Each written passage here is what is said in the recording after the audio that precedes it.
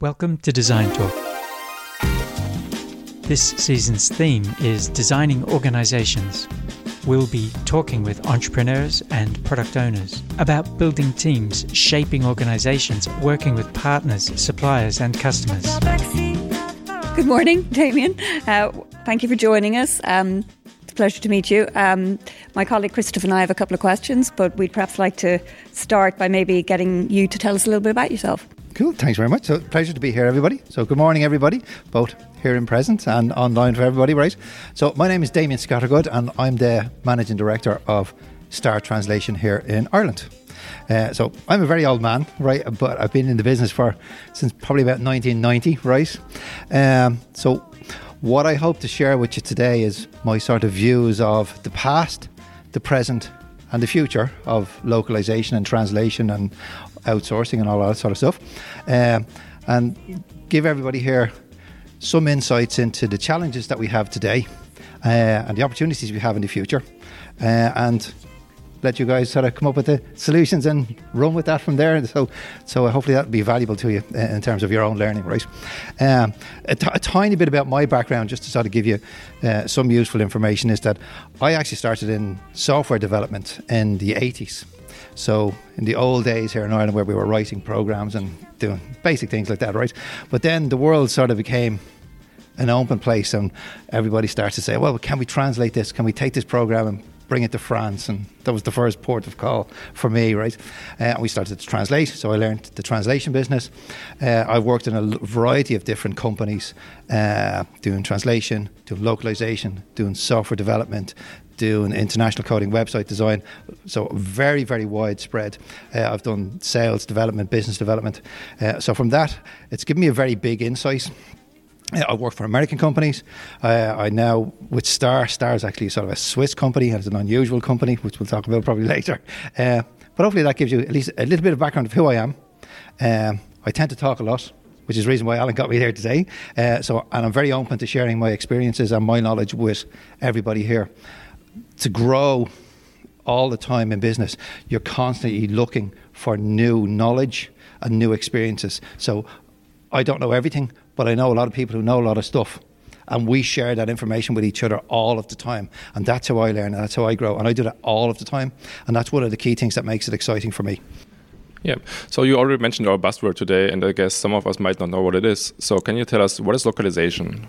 So this is actually, believe it or not, that's the hardest question for me to answer. Of all the questions I was thinking I was going to get asked today, there's a couple of different definitions of localization, and it gets mixed with translation and localization and software localization and things like that. So as a very simple term, I define localization as the process of taking a product and through a series of translations, taking it and translating it into a new product that you can sell to a new locale.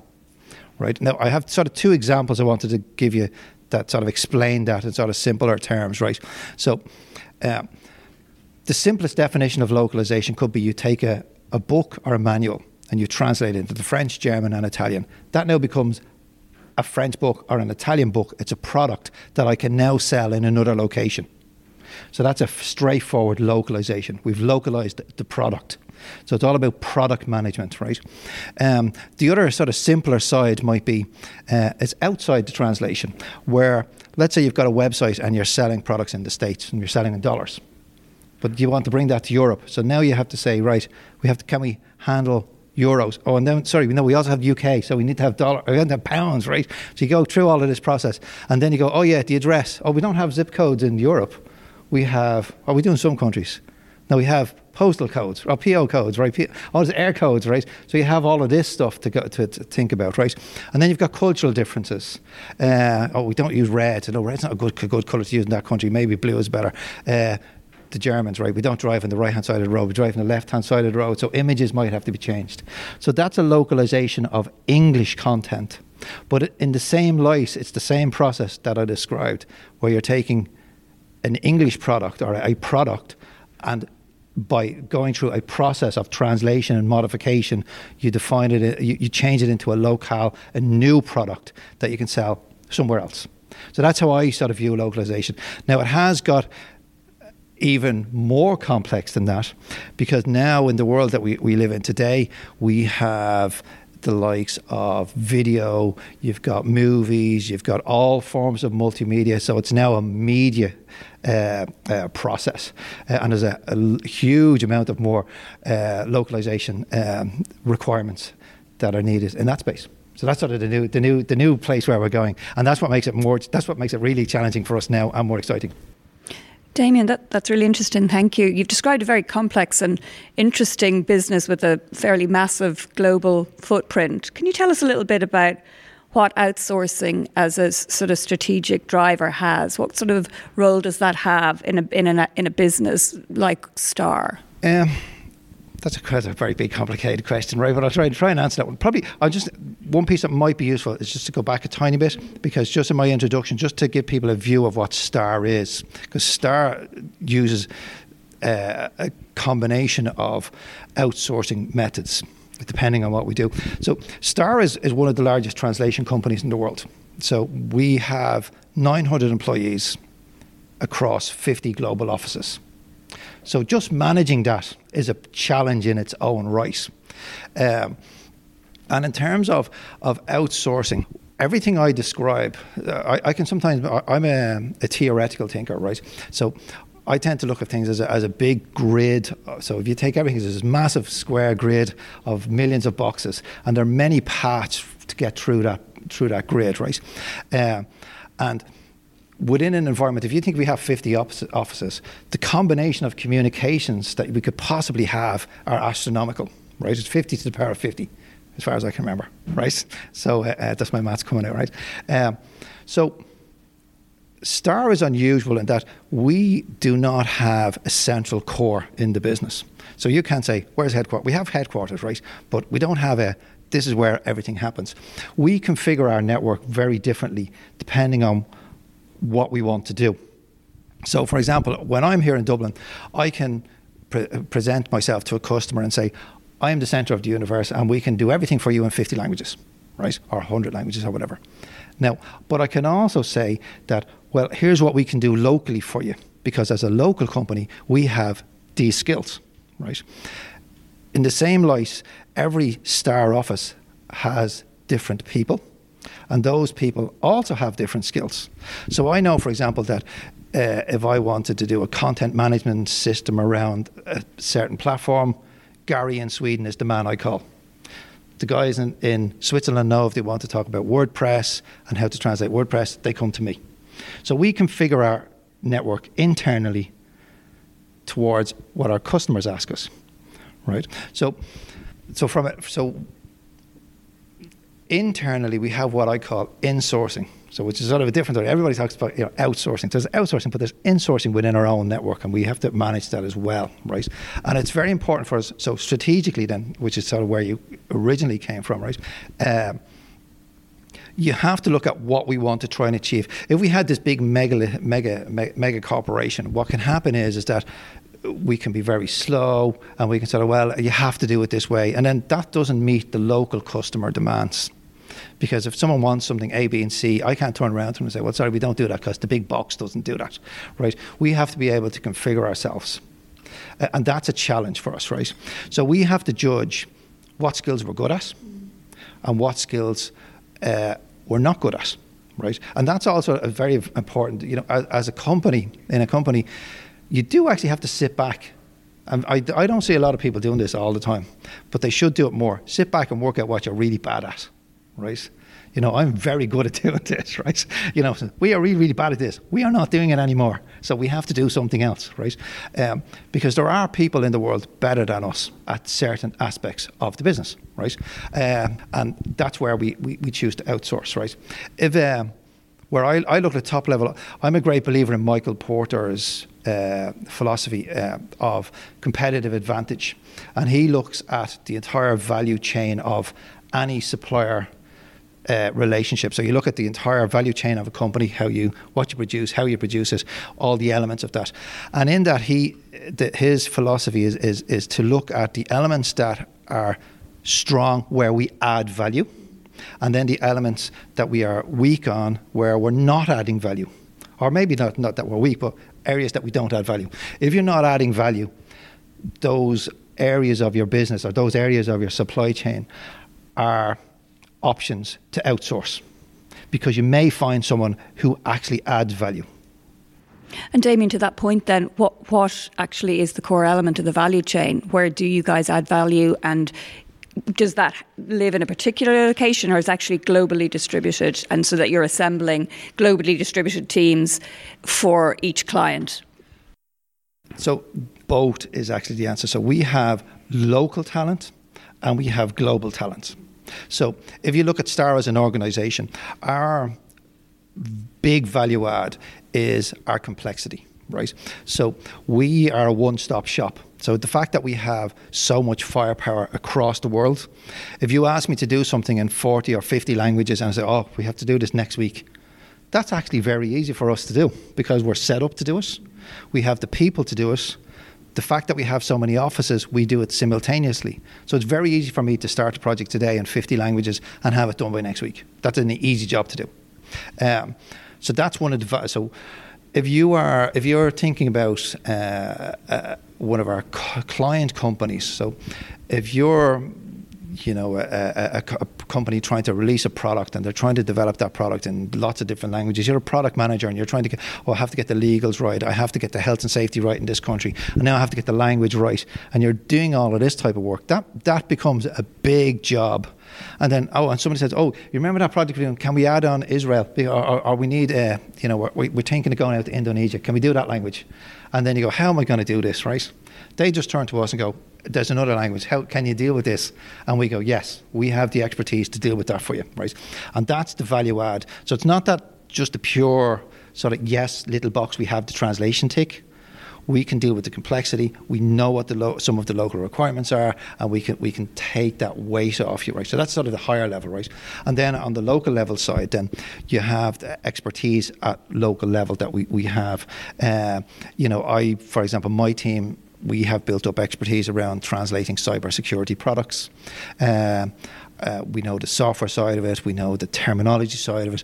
We have processes in place for doing some of getting some of their content just right for them. So that gives us a local edge. So you sort of balance that. And then there are the elements, obviously, that we outsource as well. Yeah, I think it's pretty common for businesses to outsource their language services. But what capabilities would you recommend client organizations to keep in-house? Or put another way, what does your ideal client look like? Okay, so again, another tricky question, because the world, one of the things you have to realize is the world is very different. One of the things, it's sort of a cliche, but the world is a very small place and it is getting even smaller. Right, so we don't actually have an ideal client. We have clients that fit into certain types of boxes, right? One of the things you also need to do is we need to look at our capabilities and the customers' challenges as well. So we fit certain types of customers. So there are many translation companies. There are thousands of translation companies. If you look at the top 10 companies in the world, we'd be one of them, right? They're actually reasonably different, believe it or not, and they fit different types of clients, if that makes sense to you. Some clients, if you look at an example of, because I was thinking about this question in terms of, the likes of Google and something like that. When you get so many people in the world, it's when your organization gets so big, you cannot have all the translation people into one place. Right, so there's no way that Google can say, right, we're going to deliver to 200 languages, so we need all those 200 language people, which is probably about 50,000 people, all sitting in Dublin, right? It's not going to happen because you physically can't do it, right? So what they have to try and do is they've got to work out what elements we need to keep and what elements we outsource, right? So in one way at the moment, the recommendations at the moment are to keep some of the social side of it in-house. So customer support, usually in-house, because it's very quick, it's demanding, and you can be asked almost anything under the sun. So it's very challenging to process that, to processize it, right? There are things like translating tweets. So some people translate tweets to use it internally, some people don't, right? I know Twitter have their own network for translating random tweets and things like that, right? So that can be one. So you start off with what content is light and volume, and then you look at what content is solid and repeatable. So while I say customer service, sometimes you can outsource it. There are elements of customer service that we get sent, right? So an example might be, anybody sells something. The first thing you're going to get asked is, how much is it? Is it any good? Give me the spec, right? They're the first 3 questions you're going to get asked, right? So you should always know the answers to those 3 questions in every language under the sun. So that's one of the things where all the good marketing people will have all the standard answers and the standard questions, and they can reply. They can have all those professionally done. So that's one way of doing it. So that gives them the scalability. So it's only when you get the sort of the odd question. Yeah, I know you might be saying that, but what about when I run it on my XYZ processor and I have this sort of funny thing? That's where you have to get someone locally that says, actually, you know what, Stavros knows the answer to that one, right? So that's where you have the local guys. So does that sort of answer the question in terms of where you sort of take the balance of talent and skills? And actually, I was just going to add to that. That also probably, you know, you're also probably thinking as well as, you know, will all the there are skills. Human skills are so important, and that's where the super value add comes in. You know, and that will always be there. That's a really important point, and we might come back to that in a minute, Demi. Actually, one thing I wanted to ask you about was you mentioned Ireland, yes. And just maybe to understand how important is the Irish operation in the context of Star as a global business, and what attracted you to Ireland? What sort of skills were relevant for you in putting down a footprint here? That's a $1 million question, actually, Jane. Well, probably for us, I think we probably look at most of our organisation, most of the organisations, companies as being equally sort of important, right?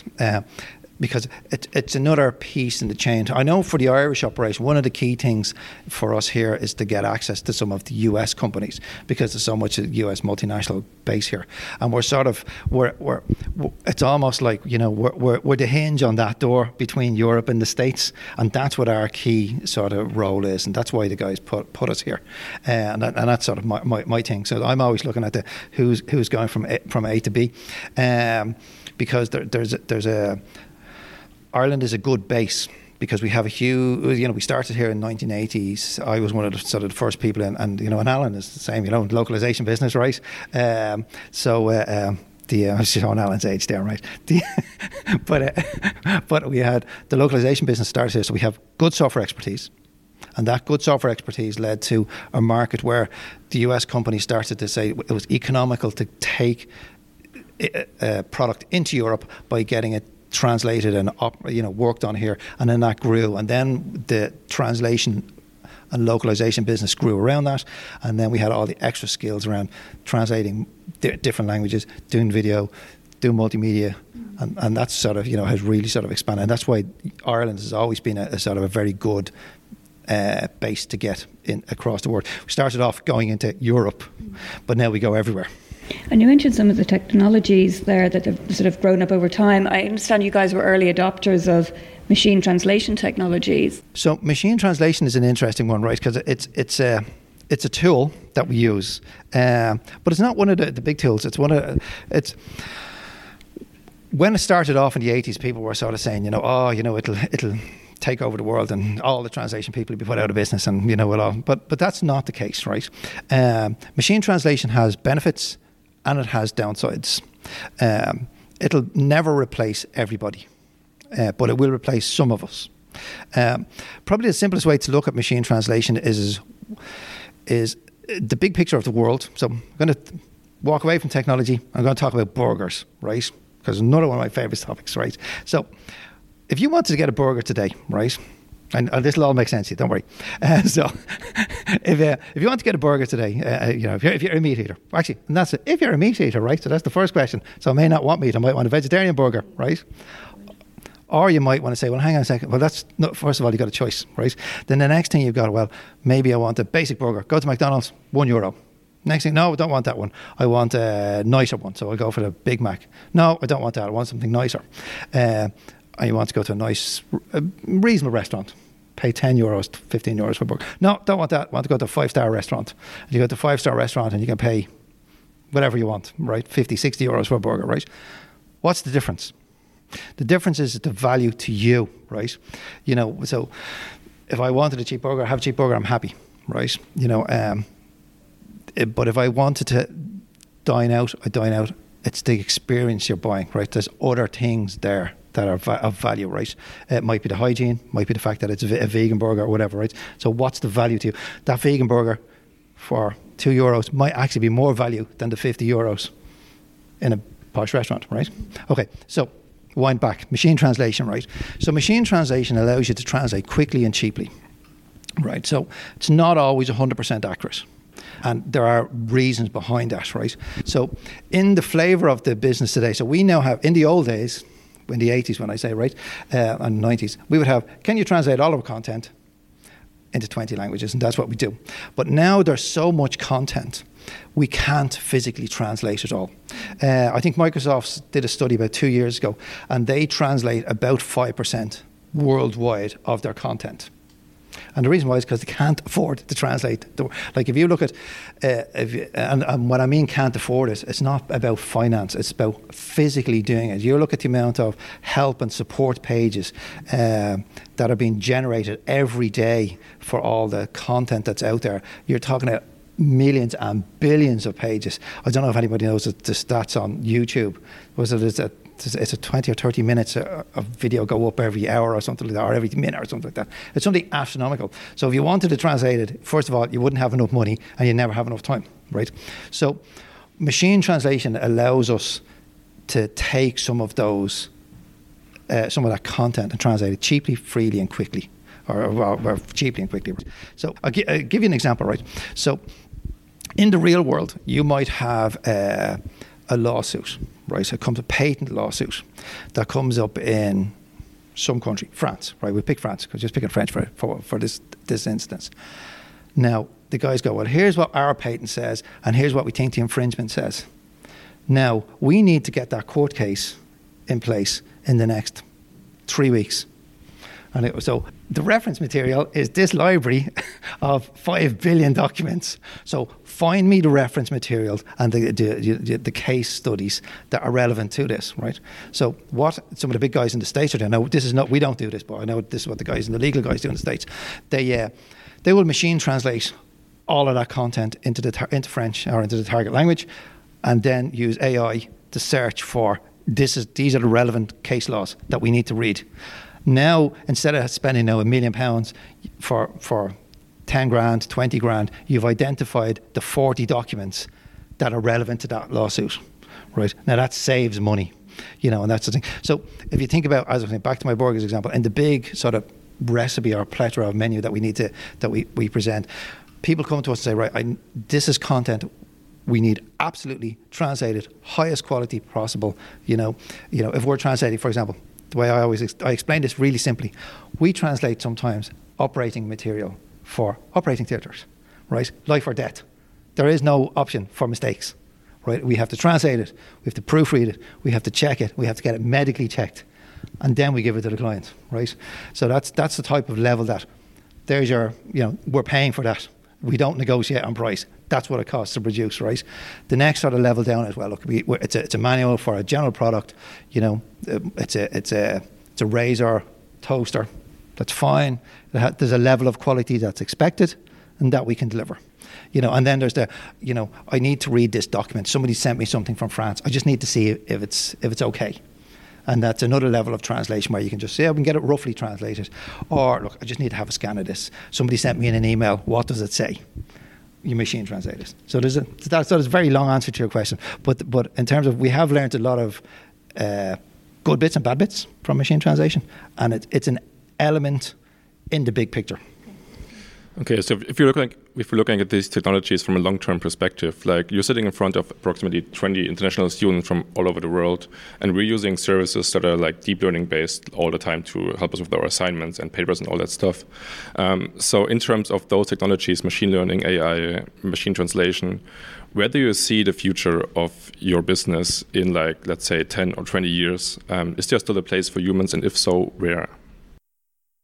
So yes, there will be a place for humans in the future. So that's the positive side, right?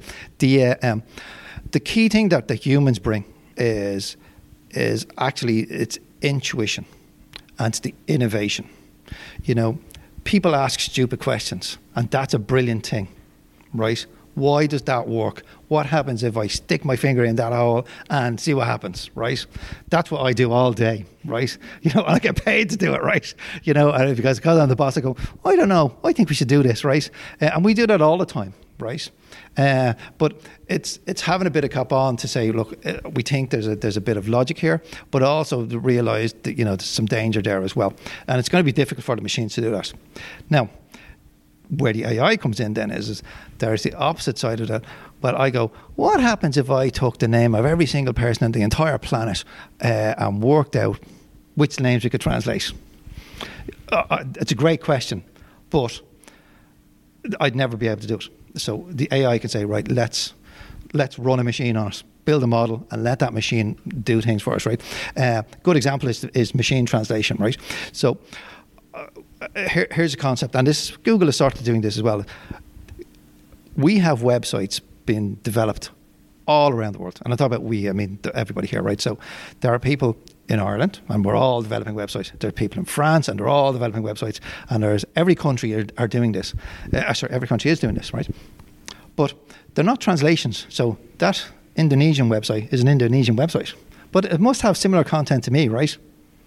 So what if somebody could index the entire of Google and look at the similarities between those websites? Now, it's not translation memory as such, but it's like, that's what the Indonesian lads say for what you say in English, Damien. Do you understand that? And that's sort of like an AI sort of getting similar text, but it's not the same. And that's how the machine translation is moving at the moment. And that's what Google is doing this, right? They have access, and see, people forget about this. Google have access to every piece of data, and they have people sitting around, and they have data scientists. And we're like, interesting, we have some people in STAR, and their job titles are data scientists, right? And information architects. Look, what's an information architect do, right? So I'd actually ask them. so what our information architects do is, it is their job to study information that we have and how to extract information from that. So I'll give you an example, right? So we have a product called Grips and Prisma, and it's like artificial intelligence for manuals, right? So it sounds a bit odd, Damien, right? But I'll explain that to you. So let's say we have a bus, and that bus has a maintenance manual, and that manual tells you how to maintain the bus, right? Every 5,000 miles, you replace the tyres, you check the spark plugs, you do X, Y, and Z, right? That sounds logical to everybody here, right? But do the guys in Italy drive the bus the same way as the guys do in Japan and the UK? If they're driving a bus in the UK, you're stuck in traffic all the time. If you're in Italy, you're going up lots of hills. So the manual is not the same, right? So why do you give so if I say to you, right, change the spark plugs every 5,000 miles, might not be right. So what you're then doing is we have a link which goes into sort of like, the IoT, Internet of Things and all that sort of stuff, right? So the bus records information, and it sends that information back to the central server of the bus company, and that then ties it back into the manual. So it knows that bus in Italy uses the in-tarder more often, and the retarders and all that sort of stuff going up and down the hills, and it changes then. So it says the appropriate service pattern for this bus is the following, and then it actually tells our software, rewrite the Italian manual like this. And it tells the UK manual, rewrite the UK manual like this, right? So you're now building in artificial intelligence into the manual. Right, does that make sense? Right. So now that company can actually say, more so than that bus, but that actual bus that Joe drives has to be maintained like this. And here's Joe's manual, as opposed to here's the Evo Bus ABC manual. So that's what we're working on, and we have that product available today. Is that sort of part of the context management sort of idea, or is it even more than that? It's like smart technology, or it's a blend of all of them. It's a blend of all of them, right? Yeah. Because it's the we're trying to, so our information architects are trying to develop what are the key elements of the bus, right, that need to be maintained, right, and then the opposite side, then the smart tech is trying to say, well, we have this data. Is it any good to you? And there, so it's a sort of a two-way, and it's a partnership that we have to do. And there's a whole load of stuff like that. Well, that's an interesting point, because it sort of feeds on to nice segue to the next question, which was about innovation as a driver of business, and how do you manage that? You're sort of telling us that already, so maybe tell us a little bit more about that. So managing innovation is tricky, right? It almost winds back to, remember the very first thing I said when I came here is decide what you don't do, and then decide what you do. We do not have the firepower or the capacity to do everything in the world that we would like to do. So we have to decide what we are really good at. So you pinpoint some particular targets that we know or think we have expertise on, and then you put a lot of effort into that. Like that bus software, we have been developing for nearly 25 years, right? And you're only seeing it. It was only released like about 3 years ago, but I know the guys have been at it for 25 years. And that was, in fairness, that's the vision of our CEO.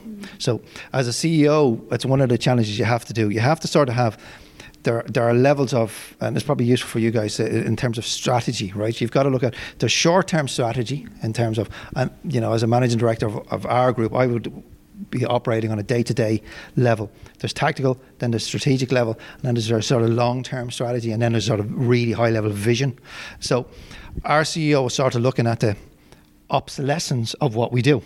So and I had this conversation with him, so I think I'm free to share some of this with you, that his view of the world is that the translation business, as we described earlier on, is not going to be here in 10 years' time or 20 years' time or 30 years' time. We know it's going to go because we're already working on making ourselves obsolete. So what are we good at? What we are good at is information management. We know how to translate. We know how to manage terminology. We know how language pieces together. But language piecing together is the exact same as information piecing together. I'll give you a slight. So where he started looking at is, so he came up with this vision. So when all the translation goes away and we're only doing the core elements, what does our company do? And our company manages this information.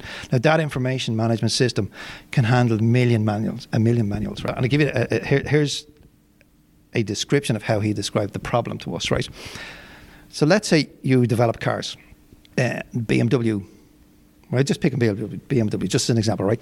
So they have a wide variety of models, 316, the 328, the 5, the 7, whatever, right? Now, in each car, they have very similar elements, right? So let's say they have a part in the engine under the bonnet, and it breaks, right? And you go, it breaks because it was a design fault, right? And we need to re-gear this element, right? Which means that instead of having a 2mm screw with an X tolerance, you have a 3mm screw with a Y tolerance. How many manuals do I have to change? And how many languages do I have to change it in? Right? So that's the problem. And our guys were going, hey, we know the answer to that, because we have all of that data. So if we could work out which manuals, we could go back to BMW and say, hey, you only have to change 400 of them, right? And we'll do that for you in the afternoon, right? So that's sort of, that's very simplistic view, but we have the ability to do that, right? In the same light, take that another step forward. So you've got this one screw, and now it's not a search and replace. You're not searching for 3 and 2. That screw impacts the quality test for the blah, blah, blah. So there's a test. But so change that screw, impacts quality test 1, 2, 3, 4. So now you have to change all the manuals to say quality test 1, 2, 3, 4. So we're able to connect that screw equals that quality process. So that's an intelligent connection. So we have lots of these intelligent connections that we piece together, and that then gives us the information. And then if you say, I have it all in French, and we have a click of a button, we have it manually translated or machine translated or whatever. And just on the machine translation, just as a little piece on the innovation side of it, is that we can machine translate it so you have it now. So it's instantly available for your engineers, but it may not be the perfect quality.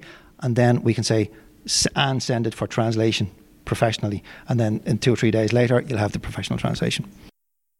That's very interesting. Thank you. One final question we'd like to ask you is, how do you become a real human translator? Okay, so that one is not, it's not, so there are a number of colleges that do professional translation degrees, and that's what we recommend anybody to do. So we judge translators on a couple of elements, but the first thing is go for a professional degree, right, in translation. Second thing is to specialize in an area. So for us, nobody knows everything. So we like people that come in and say, right, I am very good at cars, or I want to translate software, or I want to translate pharmaceuticals, or be very specific, because it's very, I get at the moment probably about 10 CVs a day, and I just can't read them all, and you're going through and like so at the moment. So for example, Irish translators are in high demand, so we cannot meet the demand for translation for English into Irish for Irish government documents at the moment. Because of the move into the EU. Irish is now an EU language, so there's massive demand. So that's something we're on the lookout for. So that's very specific. So Irish translators into government. But in the same light, so when I scan through all the CVs, I am looking for someone that has a degree, someone that has a specialism of some form, because then I can go, right, that's what you're good at. And that instantly goes into our data. We keep a database of everybody, of their skills, their degree, what they're good at, and what they know. We also have things on technical skills. So, for example, one of the challenges, as I talked earlier on, is that we have all this multimedia and there's so much stuff going on. So if you know about HTML, if you know about InDesign, know something that you can bring extra to us, right? Because I need to know. You might, I want to translate websites about this, but if I say, well, if I send you a load of HTML, are you going to have a freak out if I say, oh, you deleted that tag? Will you know what I'm talking about? So that's very important for us to know. So we sort of have different people and we put them in sort of little boxes. So there's a couple of grades. So that's what we recommend you do. And then you just try and get in the door. It's tough to get in the door because for the likes of ourselves, our quality standards are really super high, right? So we're looking at sort of trying to get the best people possible. And also because the work we do is, has very high impact. Like we translate for government, we translate COVID material, we translate, machines where, people can get hurt, right? It's got to be right. So we can't say, well, you're a new guy, so we'll give you this job, right? You can work on the next operating machine. No, it doesn't happen, right? So, so you have to sort of start on low, start on the small jobs and work your way up. But there are plenty of opportunities over translation as well. Just when you say real translator, there's physical written translation, but there's also voiceover work. If you're into that, you can get into voiceovers, video animation, there's subtitling, there's lots of other areas. So don't think about translation as just pure, I translate words. Translating content, there's lots of stuff out there, and lots of different areas. So it's an exciting business and it's growing all the time. I wish we had time for more, but I'm sure the folks have questions, but I think we'll probably have to wrap up there. Thank you so much for sharing your experience with us. It's been really interesting. Thank you. Thanks very much, and hopefully that was useful for everybody. Thanks, Damien. Brilliant. Thank you for listening to Design Talk.